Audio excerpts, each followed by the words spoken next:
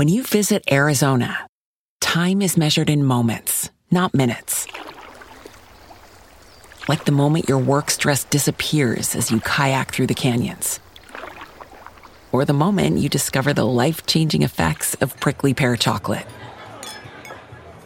But nothing beats the moment you see the Grand Canyon for the very first time. Visit a new state of mind. Learn more at hereyouareaz.com.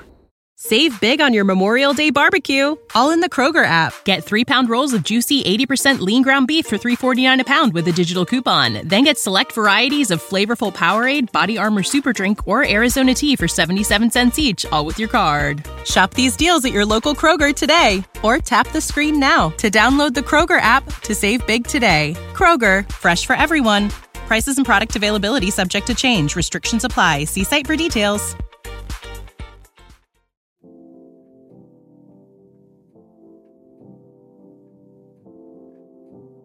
If you've been around the Black expat for a while, you'll know that Dana Saxon isn't new to these parts. As a regular contributor on the site, Dana has provided an honest, authentic, and sometimes difficult thoughts on the reality of living as an expat. Writer, disruptor, nomad, activist, and definitely awkward Black girl. Any of these terms could be used to describe her. She's especially passionate about Black representation and power, and this is only amplified while she's been living internationally. She launched Ancestors Unknown as a way to disrupt history education and really challenge the notions of identity and heritage, especially for those from marginalized communities. Get introduced to Dana in this episode, and then check out some of her writings on theblackexpat.com.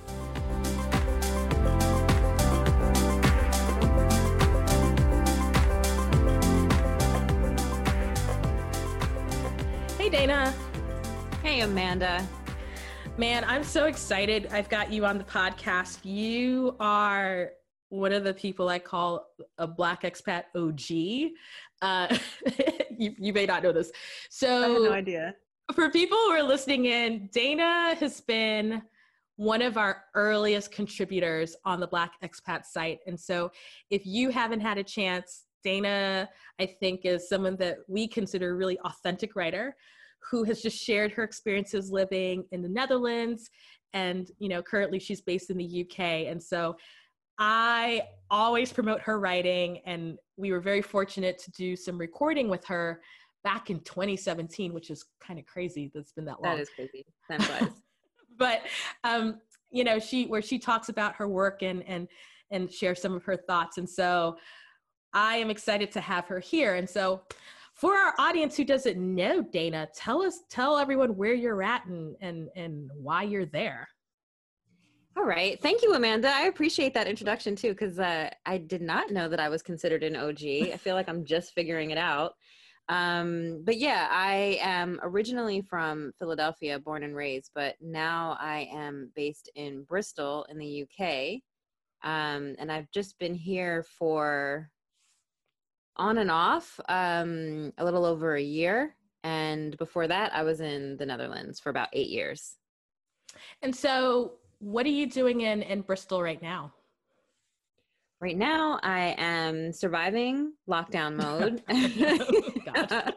But I am working on starting my business. I mean, I have Ancestors Unknown is my business that I originally launched a few years ago, but it's sort of been in pilot mode. And this year I decided to really just hit the pavement and work my ass off to make this business work on an international scale. So I'm dedicating all of my time to making Ancestors Unknown work here in the UK.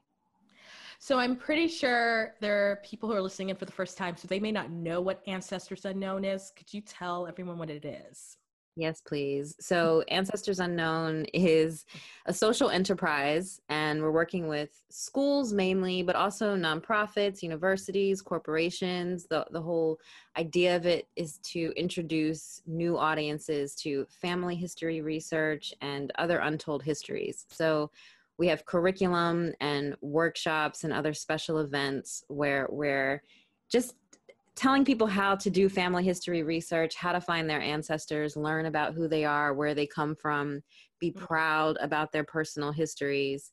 And especially when we're looking at classrooms, how they write out Black and Brown histories where young people are marginalized in their classrooms and they're not learning about who they are. They're not seeing their ancestors represented in historical narratives. So we're bringing these into classrooms so people can, young people especially, can see that their ancestors contributed to history. They can start researching and having some agency in learning about their histories and sharing those stories in classrooms and beyond. So yeah, we're an educational program, but it's not just for young people. I also encourage adults to research their family histories and provide some guidance in that process.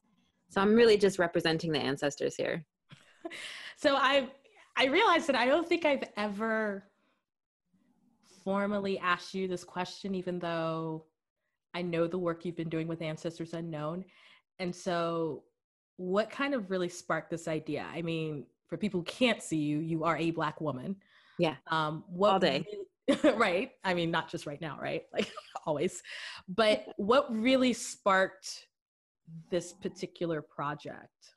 Yeah, it goes deep, Amanda. I mean, we could talk all day about it, but I'll give the relatively short version. I mean, growing up as a young Black person in Philadelphia, I just had this idea that because my ancestors were enslaved, there would be no way for me to learn anything about them beyond, I knew my great grandmother on my mother's side, but beyond that, I just knew my grandparents and didn't know much about my family history. And that wasn't because my parents aren't very proud about, you know, our Blackness and our heritage, but we just didn't know anything. You know, there weren't any of those stories to be passed down. And I always went to predominantly white schools. And in that context, I wasn't learning anything about Black history. So I just had this idea that Black history was erased and our ancestors weren't irrelevant, but were not able to be found. Like, even if we wanted to learn about where we came from, it wouldn't be possible. So fast forward to adulthood, and this was about 2009, 10, I started digging into the archives myself, kind of in a contrary way to prove this theory that I had, that the archives are racist just as much as the whole United States of America, that they've written us out because they've enslaved and oppressed our ancestors. There's nothing to be learned in the archives about them. But I did that research and I started to learn about my ancestors in a mind-blowing way. Like, I learned so much about my ancestors, even in a short term. So during that time, I was working for an education nonprofit organization, and I was already getting kind of tired of working on someone else's mission. I'm all about education. I'm all about Black and brown kids. But I was thinking, is there a way for me to serve Black and brown children without working for a white-run organization, right? So at the same time, I'm doing my family history research. So that was the epiphany. And I thought, if I could bring family history research and pride in our ancestors into classrooms and introduce this to new audiences so that a young person can have the positive effects that I was feeling as an adult, you know, like if I can reach them younger, even better. So that was the spark to start Ancestors. That was like how I wanted to contribute to the revolution. But it took me some time. You know, I ended up, this is like skipping ahead, but the reason why I moved to the Netherlands was to get my degree in sociology, because my theory was I'm going to ground Ancestors Unknown in research. So I did some research to like verify that this is a needed concept, that family history research is important for people who descend from survivors of slavery, especially. And once I did verify that it's not even just a United States issue, it's not just a Black American experience, this is a global need for Black and brown people, marginalized people, to have a proactive effort to research their ancestry, research their histories, and bring that into classrooms. Once I verified that, I was like, Ancestors Unknown is a real thing. And that's when I like stamped it and started really, really pushing it. It's been an uphill battle, but yeah, that's what started it. So is Ancestors Unknown a part of, if not a major catalyst as to what took you to the Netherlands? Well, yes and no. What took me to the Netherlands was my distaste for living in the United States. Okay. I was Say just more. I was ready to go. This was in 2011. So Barack Obama was president. So if you can imagine, like, I really, like, if that was my low, you know, like, I just was done. And I had moved from Philadelphia to Oakland, and I love living in the Bay Area. But that really wasn't it for me. And then I moved to New York, and I really did not like living in New York. I lived there for, how long did I live in New York? About 4 years. And it just, none of these cities were sparking joy in me. Mm-hmm. So I was thinking, how can I find my joy? And I really wasn't thinking initially that I would move abroad, but I thought, I was trying to think, more, I was trying to have an open mind about it. Like, where else can I live? And, this sounds crazy, but I was talking to a psychic at one point, and this was early in my time in New York. And she was saying, I don't know why you're worried about dating, and I don't know why you're worried about any of these other questions you keep asking me when you don't like where you live. You don't like living in New York. And I was like, I just got here. How can she tell? And so I was like, where should I go? And then she says, and this has always stuck with me, and I've even written about this, that she said, you need to think of the whole world as an option. And that was really the spark. And I started thinking about the whole world as an option. And when I really was admitting how unhappy I was in New York, this was a few years later after the psychic conversation, I was like, you know what? I'm thinking about the whole world.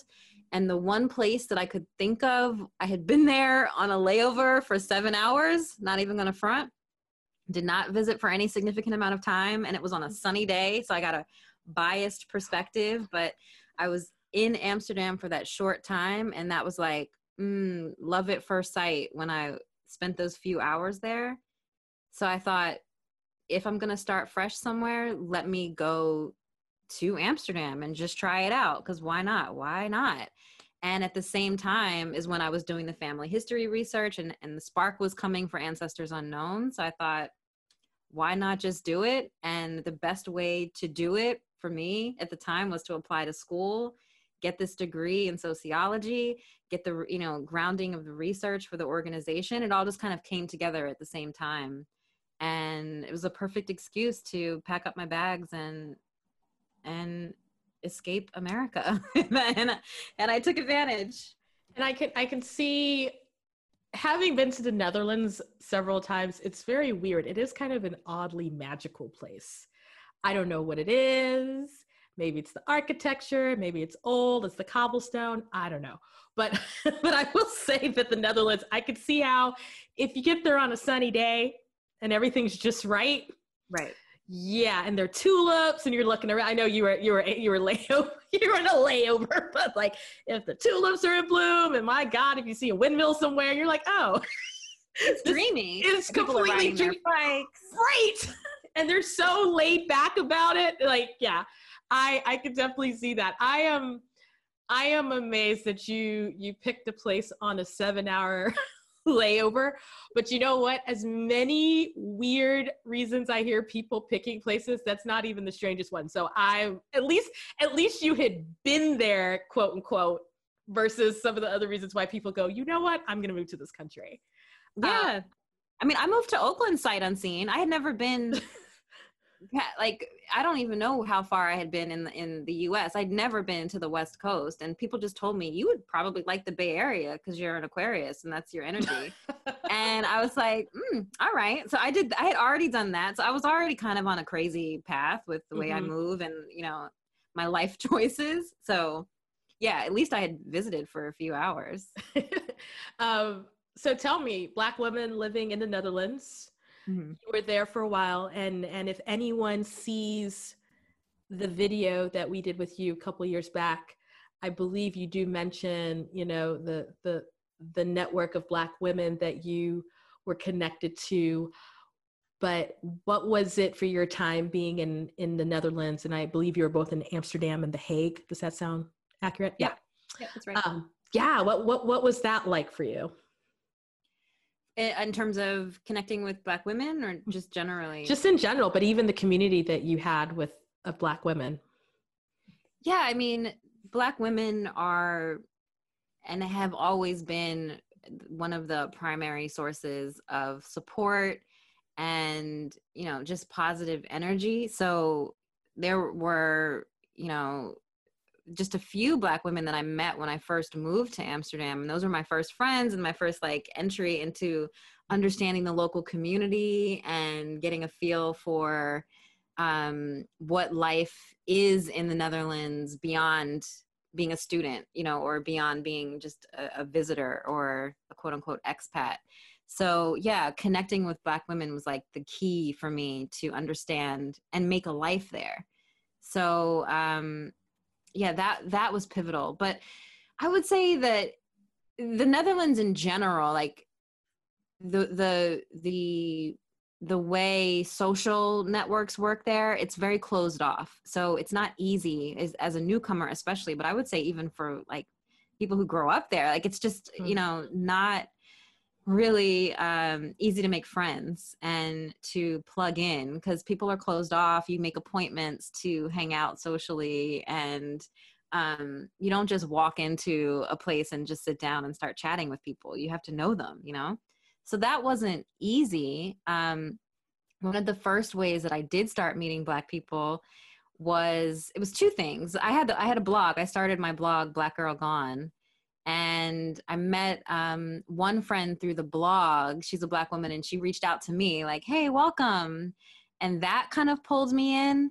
And then also with political activism, because I was protesting Zwarte Piet, the racist Black Pete character, the blackface character that is celebrated around the holidays in December. So I started participating in protests and going to meetings and rallies about Zwarte Piet. So then I plugged in that way. So I had to be kind of creative to find my community, especially early on. But with doing that, and because I was doing Black Girl Gone, and then also writing for you with the Black Expat, I started having this reputation as this Black American person who's in the Netherlands. So people started reaching out to me who were starting to move to the Netherlands. Like any newcomers, I shouldn't say any, that wasn't like the entry point, but like many people reached out to me who were planning to move to the Netherlands as fellow expats and were like, hey, you've been there. Can you tell me about some stuff? Or can we meet up? Can we hang out? So that ended up being like another way for me to plug into not only just the local Black community, but also newcomers who were just arriving. And I've met so many friends that way, people who have arrived since I arrived. And with that, it was 5 of us, 5 Black women who were not from the Netherlands. And we were actually from different countries, but we were like having brunch one day because that's what we do. And chatting like, it's a shame that it's so hard, just basically speaking about what I was talking about, that it's so hard to meet people here. And as Black people, we tend to operate in silos. Like we're like, you know, walking in our little, you know, little areas and we don't see each other. We're not talking to each other, but we're all having the same experience. We're all navigating these same challenges, whether we're new or we've been here forever. How can we support each other more? How can we develop this community beyond the 5 of us and make it something that's like legit? And we just spontaneously created a meetup group, and uncreatively called it Amsterdam Black Women. And and it became a whole thing. Like it became. I mean, I feel like I said this to someone the other day. You just got to put Black in front of your title to get the people you want to join it. It doesn't have to be creative. It just has to be like da da da da Black da da da people. Yo, and then call it what it is, right? Call it what it is. We are women. We are Black. And we're in Amsterdam. What the hell else do we have to say? Right. And we want to meet up. So it was a meet up group. So let's meet up, Amsterdam Black women. And we did. Right. We did. The community has grown. It's like over, I think it might be even like 1,500 women. I don't know how many. Oh my gosh. Wow. And, because we went on to social media. Yeah. I say we, but it was like other people spearheading it because I was just like showing up at, Of course. You were brunching.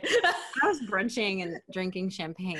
But not really, but like, you know what I'm saying? So, yeah. But yeah, the community is just like taking on a life of its own. And I'm so proud of them. Now that I'm no longer there, I just, observe from far. And I just love to see that they are continuing to support each other, to nourish each other. Another thing that I'm proud of with that is that it's not just outsiders. It's not just newcomers. There are also quite a number of Black women from the Netherlands that are participating in the group, because I think that there's sometimes a divergence between in many countries where there are newcomers and expats, whatever you want to call us, who like have our own little circles and we don't necessarily socialize with the local Black community, but that is not the case with the Black women in Amsterdam. And that's part of what I love so much about it, that we're like a much broader holistic community, if that's the right use of that word.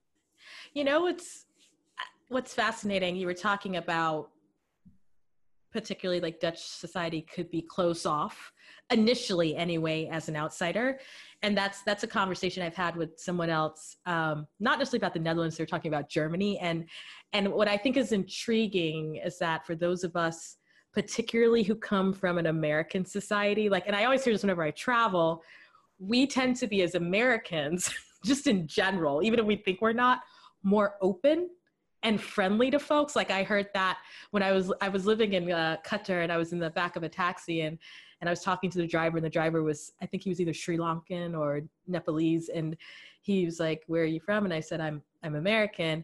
And then I asked him, who are the clients you really like and whatnot? He said, "Love the Americans because you guys always talk to us." Like you're communicating. He's like, a whole bunch of other people are very like standoffish, but we're just like, hey, like we know you. And so I can definitely see that. And I'm very interested, and I don't know what your thoughts are, but you particularly mentioned, of course, which I think is a beautiful part of that community, that more Black women who were from the Netherlands were joining and are part of it.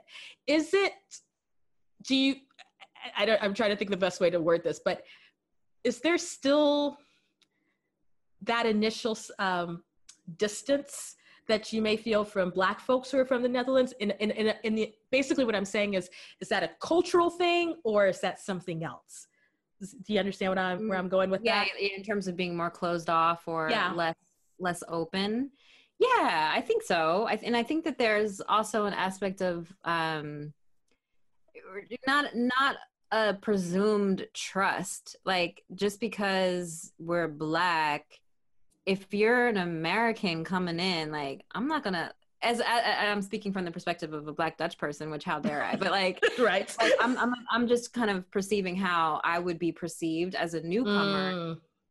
People be like, "What you know about being Black in the Netherlands?" Right. Like, don't come in here acting like you're one of us, or that you understand our experience, or that we're all just one big happy family. So like I think that there is a sense of like having to prove that you aren't coming in as an American with this like imperialistic attitude, like I'm coming in to change things, or I'm coming in to teach you how to be Black, because I'm a Black American.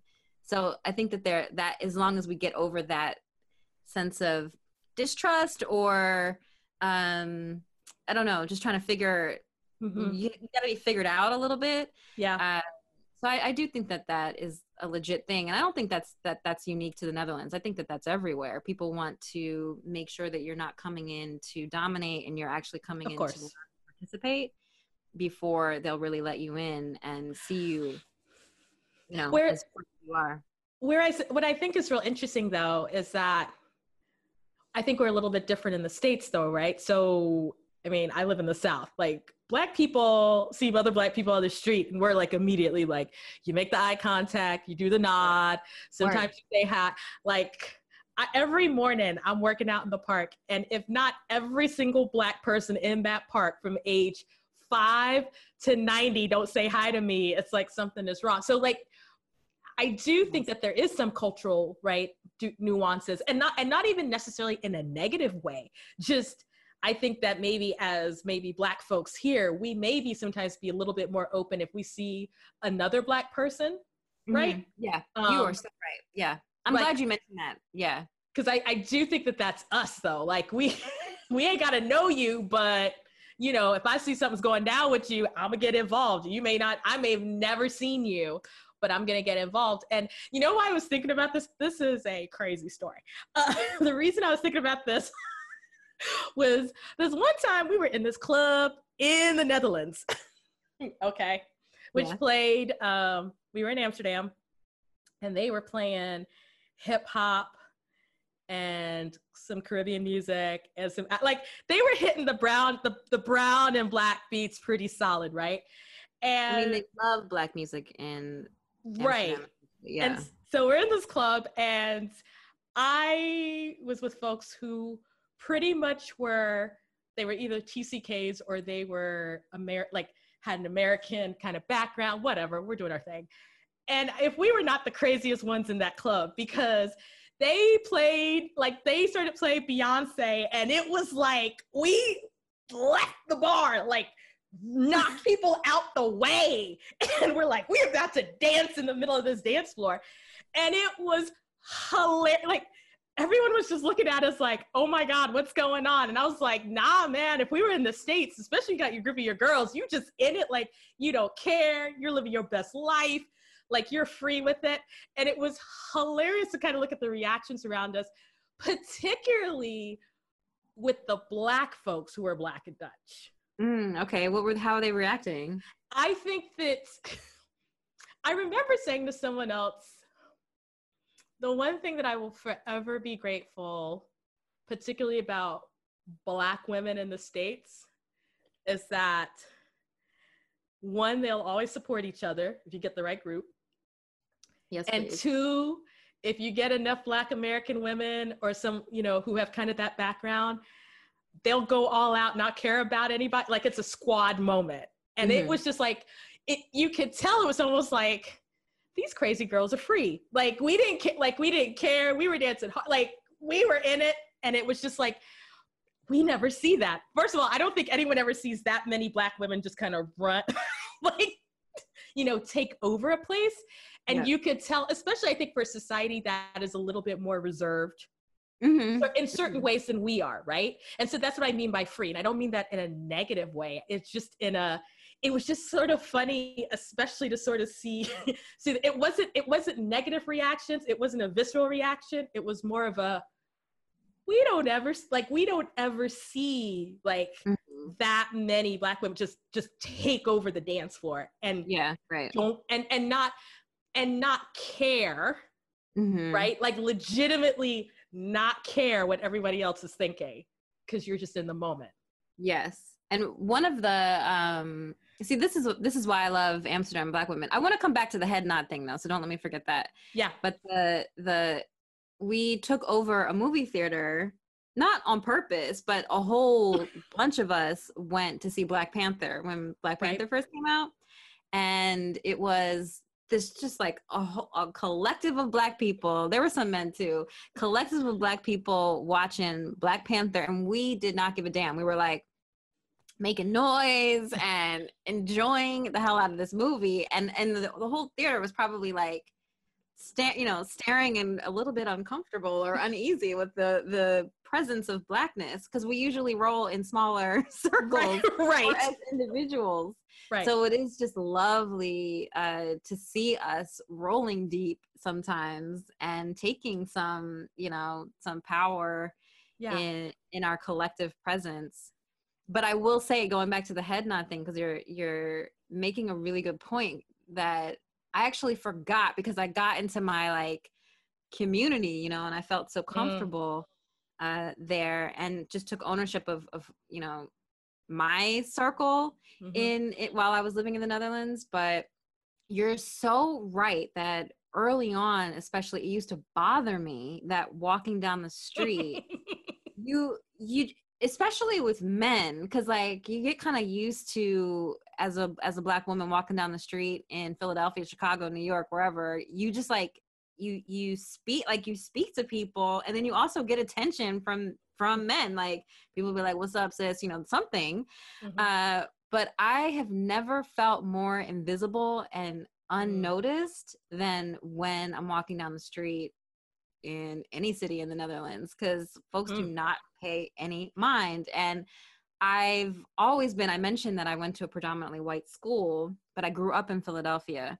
So I've always, in all walks, while I'm in the city and while I'm in a white neighborhood, anytime I see a Black person, you exchange a head nod. You all right? You know what I mean? You surviving this? Right. How are we doing?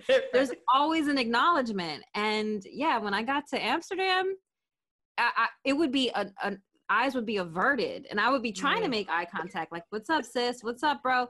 But it would be like, "Oh, I'm minding my own business. Why don't you do that as well?" So I was really thrown off by that. It took me a while to get used to it. But like I said, later on, it didn't even matter because I had my people. But that was definitely something I had to adjust to. It is so, I feel like it is so very much American. I don't know if it necessarily happens in Canada, and I guess I got to ask the Canadian peeps, but it is very much American. And especially, I think in communities where there are significant Black populations in the country. And then, like I said, obviously regionally, because I will tell you, I'm in North Carolina for real. If you walk by a Black person, somebody, there's a nod, there's a good morning, good afternoon, good evening, you're doing all right. Everybody's checking. And in fact, I jokingly said to a friend the other day, "Yo, so many people say hi to me that I don't know." I almost need them to stop. Within an hour period, I'm we don't even, you know what? But I realize it is comforting. And I love the fact that we recognize each other. And so I do think it gets really challenging when you go somewhere else and it's not part of the cultural landscape. Right. And then you're just "I'm looking at you. Why aren't you looking at me? Why aren't you? Don't you see me? Don't you see me staring at you?" My God. Yeah. No. We're the only ones out here. Right. Don't you see that? That's how I want to scream. It's just us. Say hello to me. Girl, I remember this one time I was meeting up with a Black expat who had written for us, and she was living in Southeast Asia, and talk about, do you see each other? And I was we had never met in person, so I was on my phone describing myself, and she said, "Amanda, we're the only two Black people out here amongst all these Southeast Asians. I could see you because you're dark skinned and 2 feet taller than everybody around." And I said, I guess I should have just said the other Black girl on the block. And we whatever. So yeah, it's really funny, that recognition. But so I'm real curious. So you obviously left the Netherlands, you've gotten to the UK. Do you see the same thing? Is it a little bit different being in the UK in terms of sort of the head nod situation, or is it very similar to Netherlands where it's just whatever? It's so funny because the last 6 months or so, I've been on lockdown, so I don't see anybody. Oh, that's true. I forgot about that. COVID. Yeah, COVID has really wrecked the whole head nod situation and everything else. But But yeah, I think that there is more of an acknowledgement here than in the Netherlands. Like, it feels more similar. It's like kind of in the middle between the United States and the Netherlands, where people are a bit more acknowledging of each other in terms of Black folks. But I'm not feeling tons of love when I'm walking down the street. So don't get me wrong. But I do feel like there's more acknowledgement than over there. Yeah. How's life? I will preface this by saying we are still in the middle of COVID, so ain't nothing normal nowhere. But how's life a little bit different for you in the UK versus living in the Netherlands? So the UK to me feels more like taking a step backwards. Like I'm more, it's more similar to the United States than I would like. Okay. And in terms of it being more conservative, more uptight, not that Dutch people aren't uptight, but just politically, it's more laid back, and there's a bit more freedom. But here, you know, the drugs that I like to do are not legal. You know, just like the politicians are incredibly conservative. There's racism everywhere, but the racism, you know, embedded in the government is just so deep, and you know, it's just glaring. So it just feels more restricted here, and more like American lifestyle. So I do think that is a step in the wrong direction for me. But that being said, like I said earlier, there's Black women here, and they're an incredible community, and Black folks here are smart and progressive, and you know, making some serious moves, like in terms of decolonizing education, which obviously is right up my lane. Decolonizing museums, and thinking really progressively about how we can address the racism in, you know, socially, politically. So I'm tapping into those networks and finding my people. I'm still new, but I'm working on finding my people and still doing the right work here. So I feel like I could do that anywhere, find the right people. There's always, you know, people doing progressive work. So that's what I'm doing, and that's what's making me feel validated in my choice to live here, especially in Bristol, because Bristol feels pretty progressive in comparison in terms of the Black community. Gotcha. So I'm feeling all right. I'm like, you know, finding my way. I was most affirmed when in Bristol they pulled down the Edward Colston statue early on, you know, with the Black Lives Matter protests that were happening globally. But when the Colston statue came down, that was basically setting the stage for statues to start coming down throughout the world, you know? Yeah. And Americans were looking at Bristol, like Bristol was making American news. Yeah. And it was actually the first time people realized that I don't live in London. People were like, oh, you're in Bristol. Like, yes, I live in Bristol. Now you've heard of it. So that made me feel like I'm in the right place, you know, like I'm trying to be in the place where they're pulling down statues of racist slave owners and tossing them into rivers. That's my political, you know, that's where I'm trying to be. And that's why I feel like Bristol is right, even though the UK generally is not so great. So I think you've definitely touched on something I know that's, and you've been mentioning this throughout, that's super important to you. Obviously, political activism, Black movements, social justice, of course, and political justice. What has it been like for you this summer? I mean, it has been, you know, things have been pretty much on and popping since May with the murder of George Floyd. And so there's always an interest, I think, particularly for those of you who are American, who are Black. What does it look like for you, kind of the outside looking in? Kind of what are your thoughts? What were your emotions around everything that was going on? Yeah, I mean, I'm crying all the time, like for and about Black people, very literally. Like I shed tears, and it's very frustrating. And this goes back to so many times. Like there's just so many Black people who have been unjustly murdered or imprisoned or just denied justice, whatever. Like there's just so much. So when George Floyd was murdered, I shed some tears before the movement started. Like everybody was still processing, what is this? It was like the straw that broke everybody's back. And that was really difficult for two reasons. Partially because it was really in the middle of lockdown, right?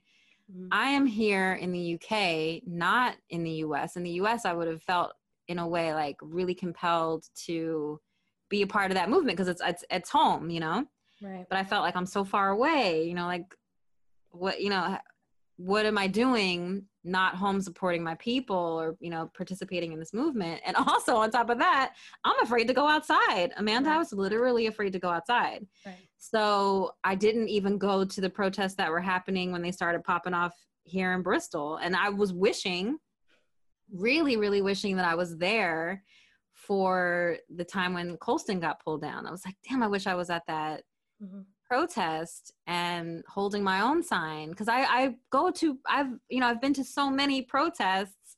Why, when this like huge global movement is happening, I'm afraid to go outside.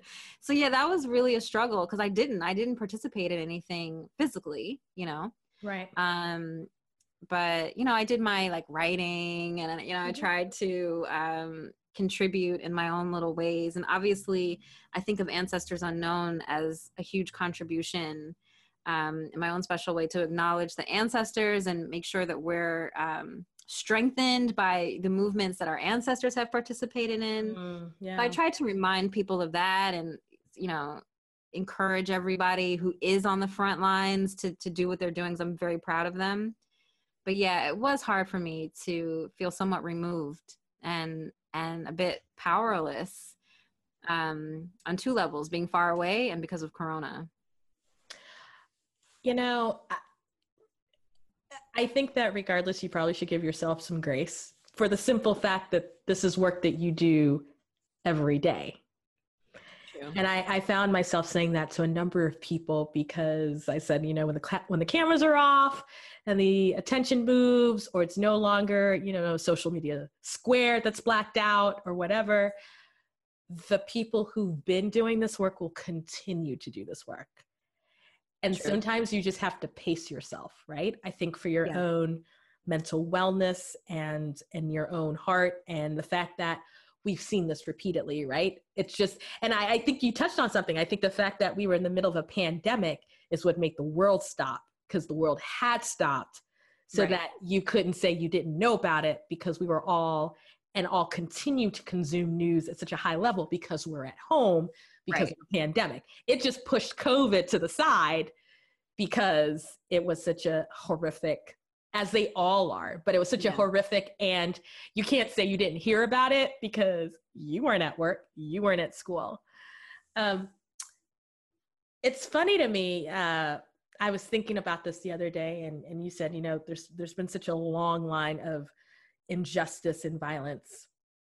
And I was thinking, I had a conversation with a friend, and I said, what's bizarre to me is that, when we look at the history of Black men and Black women just in this country that have been particularly killed, right, because of, all kinds of, brutality and the system or whatever.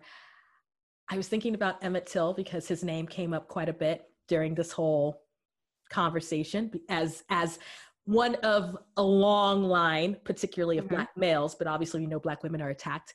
And I kept thinking, man, that woman that accused him is still alive though.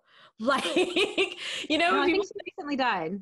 No, did she? Because like, how recent? Because I may have to go back and check this, because I was still looking, and she said he didn't do it. And if she really recently died, it had to have been within the last year, because I swear. Maybe I'm wrong. Maybe I just wanted her to die. God, I swear I looked at, because she's only, how old is she? She's maybe late 70s, early 80s, which I know is old, but given how long. No, I swear, because I think I may have looked it up and I think she's still alive, just because I was thinking to myself, for everybody who thinks that the rights that people are fighting for, it's not as bad as it was back in the day, or, it was such a long time ago. And I'm sitting here going, yo, people who lied on people are still, they're still alive. Yeah. Like, and I know that obviously you're a fan of history, and particularly Black history. And I always I always look at those photos from the 60s, particularly the 50s and the 60s, really deep in the civil rights movement, and just, when people are getting attacked. And I go, once I'm done looking at the Black people who clearly either have no fear and are just like, you know what, we got to change the system somehow. I think about the white folks who are especially when schools were being integrated. Mm-hmm. And I'm thinking about those white folks who are screaming at little kids and just yelling all these things. And I keep thinking to myself, that's someone's aunt and uncle or grandparent that's probably still alive. Yep. Right? Yep. Because this wasn't that long ago. No, not at all. Yeah. Yeah. I mean, I think about my mother. My mother went to a segregated school in Jacksonville, Florida, and she wasn't allowed to go to a Black beach. She wasn't allowed to go to a white beach. She had to use the Green Book to navigate Southern travel. So like, these people are alive, Right. They are not. Our family members who survived it and the white folks who perpetuated it, they are still around, and it very much informs the generation that is creating policy and, affecting our lives on a daily basis. These people are still in control. I mean, very, very recently, and I want to say within the last month, the Washington Post had on their cover page, it was on their digital site, of a man who, I think he's Black man, 87, 88, was the child of slaves.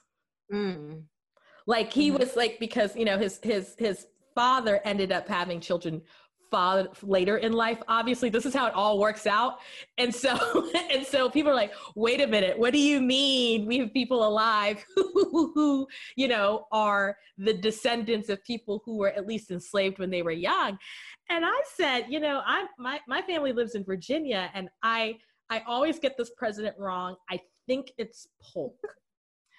But Polk was a slave owner. So James K. Polk, I believe. And if I'm wrong, I'm sorry, but it's one of those presidents, was a slave owner.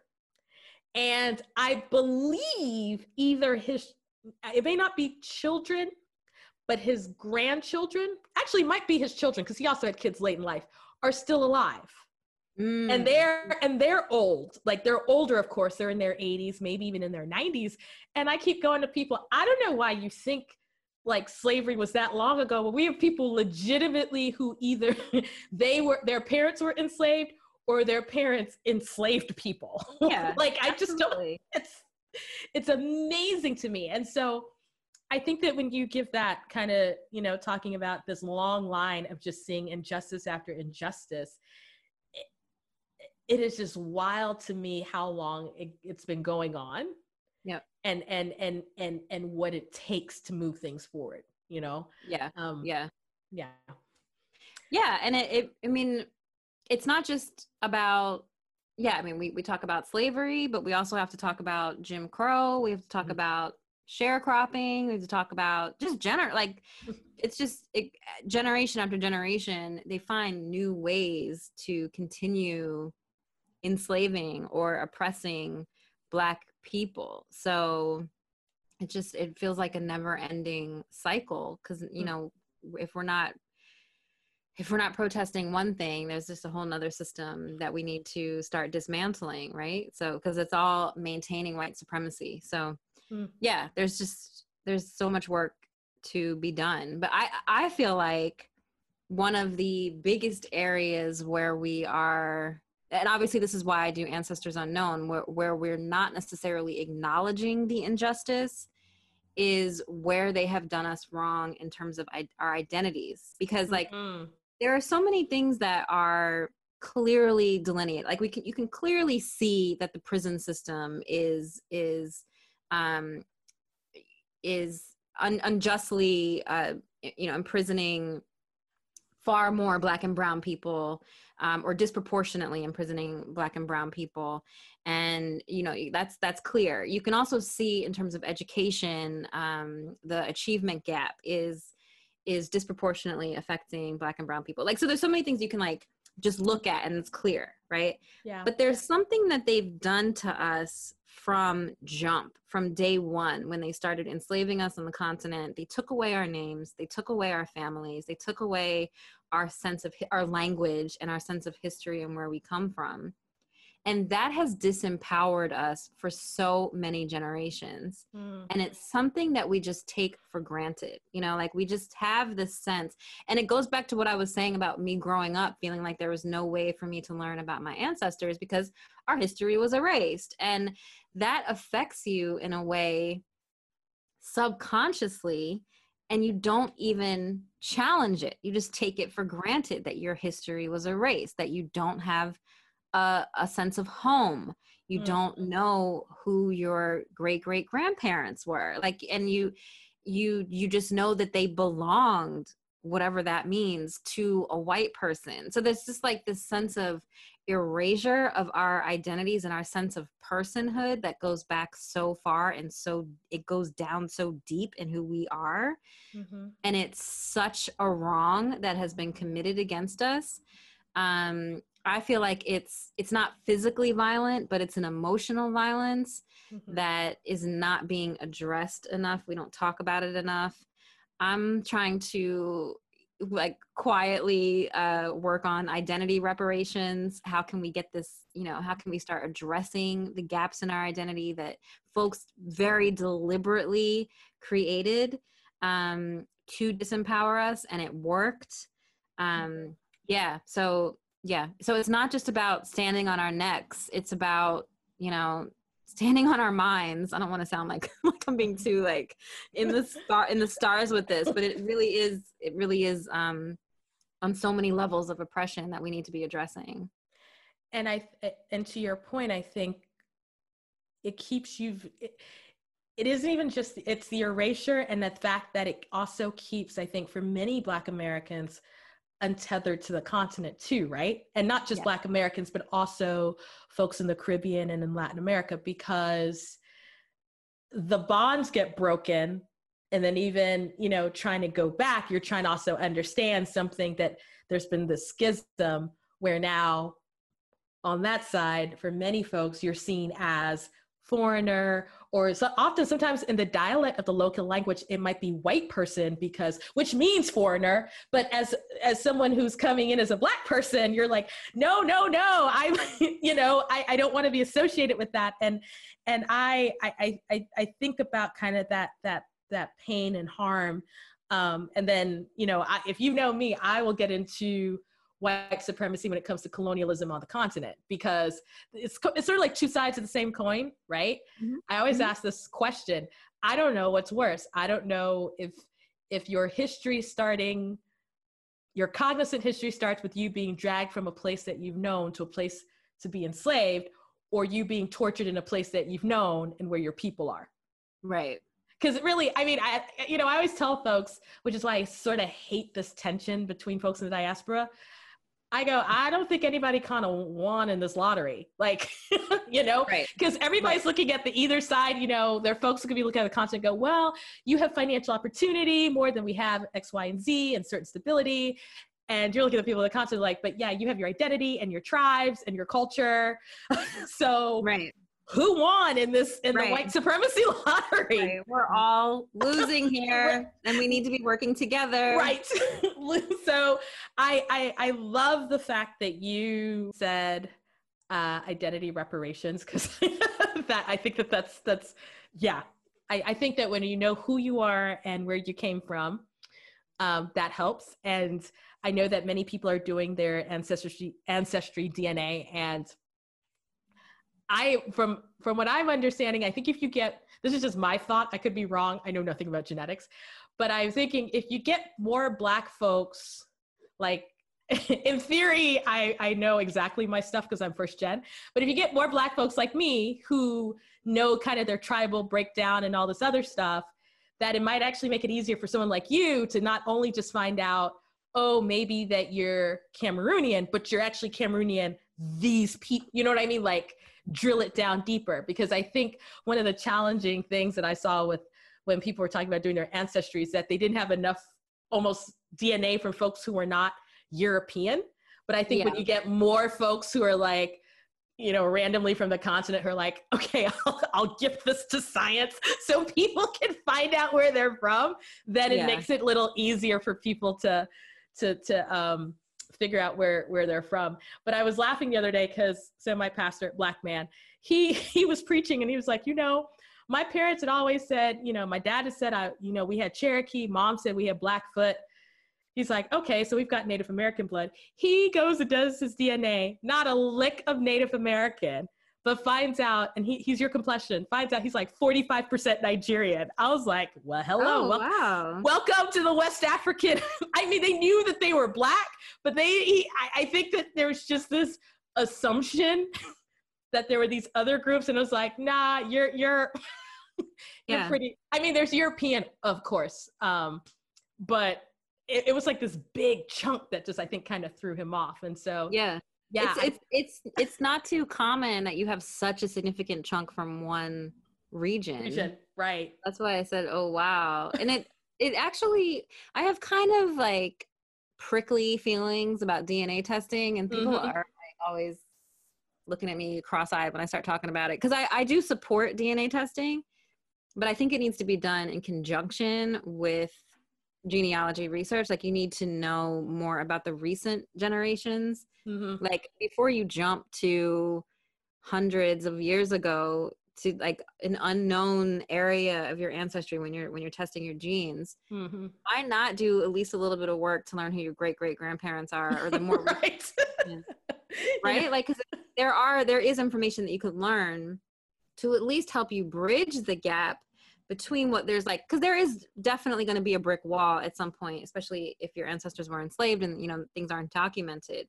So yeah, you can bridge the gap, do some archival research, do some homework. And then once you can't go any further, then do the DNA testing to learn a little bit more. The thing about the DNA testing, like, just like you were saying, you can learn that you're Cameroonian. You might have one or two ancestors who were enslaved in Cameroon, but then you could have 50 ancestors legit who were enslaved in Ghana, and you could have 4 ancestors that were enslaved in Southern Africa. You know, like we Europeans enslaved our ancestors all over the continent. And I feel like we do a disservice to all of our African ancestors when we try to drill it down to just one region or one specific identity, because that's one of the disservices that they did. Like we legit come from all parts of the continent. Like my mother did her DNA test and it just spans the whole continent. Like there's this like there's African people from all parts.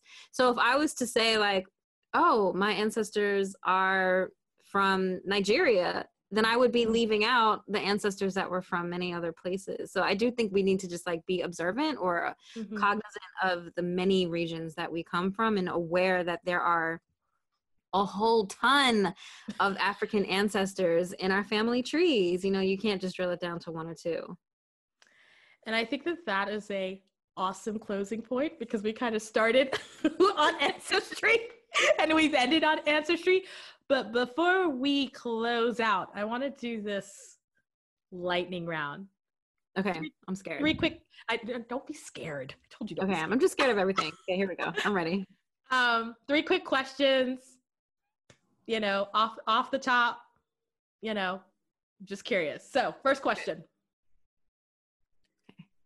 Do you choose the UK or the Netherlands? The Netherlands. Why?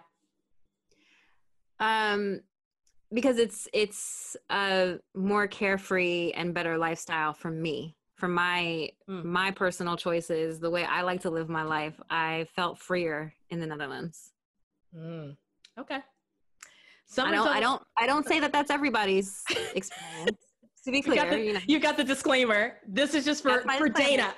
I don't want any emails, people being like, I'm not free, but I felt freer in the Netherlands. And here I feel almost as oppressed as I felt in the United States.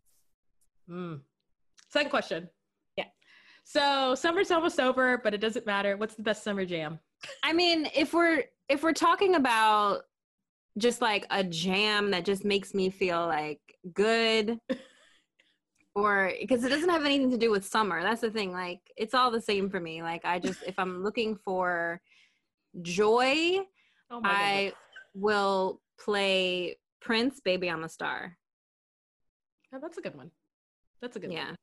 I mean, you can't go wrong with Prince. You could have basically said any Prince song and just been like, this is my summer jam. I mean, yeah, like if I'm playing, but see, like, that's what I'm saying. I'm playing Prince all year round. That's how I was trying to like, what am I playing in the summer? Because then I'll also, yesterday I was playing T-Pain. So I was thinking like, is that my summer jam, Booty Work? But I was very much enjoying it. So, it depends on my mood, not the weather. T-Pain's on my workout list because he's got some good songs. And they're instructional. Booty Work is instructional. So if you're doing like your thighs and your glutes, it is instructional. Look, those booty songs, look, back the thing up, all that, they're instructional. If you follow up, your thighs will get the workout. I'm just saying. Exactly. I'm into it. But yeah, I'm also playing a lot of Burna Boy these days. There's just there's a lot of good music that's out right now. Yeah, so it's a good summer for music. Last question. I don't know if this is any easier or harder. What's one thing you wish you knew before you moved abroad? Ooh. I wish I knew that it would be this difficult to disassociate from the United States. Like, there are so many strings that keep us tied to the country, like just in terms of taxes, student loans, all of these rules. People are like, have you done this? Have you done that? And I'm usually like, no, what am I supposed to be doing? And now more and more, I'm very much interested in denouncing my citizenship. Like I'm really researching it and seeing how expensive it is and seeing how all the red tape that you have to go through. Once you leave the United States, you are not gone. So that is something I kind of wish, because I thought, oh, once I leave, I'll be, free of all of that bullshit. But sorry, am I allowed to curse? But yeah, you've been cursing, so I don't understand. Have I? I just can't even, I'm so sorry. But yeah, the strings are just always there. So that, I kind of wish I had more of a heads up on that. You wouldn't be the first to start having the renouncing conversation, but I guess we're going to have to save that for a future chat. Thank you so much, Dana, for your thoughts and for hanging out on the chat. I'm so glad we had you. You are, as always, entertaining. But real quick, if you haven't looked her up already, Dana Saxon, you can find her writings on theblackexpat.com. You can also find her at ancestorunknown.org, correct? Yeah, talk about it. Ancestors-unknown.org. Oh man, forgot that part. But it is ancestors-unknown.org. Yep. You can find that name also under Instagram as well as Twitter. But, till next time, thank you so much for listening with us. Thanks, Amanda.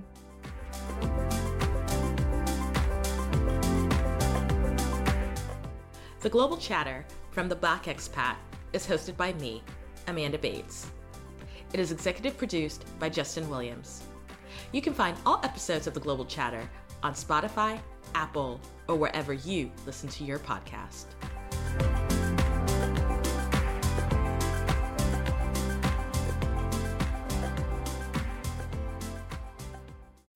When you need mealtime inspiration, it's worth shopping Kroger, where you'll find over 30,000 mouth-watering choices that excite your inner foodie. And no matter what tasty choice you make, you'll enjoy our everyday low prices, plus extra ways to save, like digital coupons worth over $600 each week. You can also save up to $1 off per gallon at the pump with fuel points. More savings and more inspiring flavors make shopping Kroger worth it every time. Kroger, fresh for everyone. Fuel restrictions apply. Save big on your Memorial Day barbecue, all in the Kroger app. Get 3-pound rolls of juicy 80% lean ground beef for $3.49 a pound with a digital coupon. Then get select varieties of flavorful Powerade, Body Armor Super Drink, or Arizona tea for 77 cents each, all with your card. Shop these deals at your local Kroger today, or tap the screen now to download the Kroger app to save big today. Kroger, fresh for everyone. Prices and product availability subject to change. Restrictions apply. See site for details.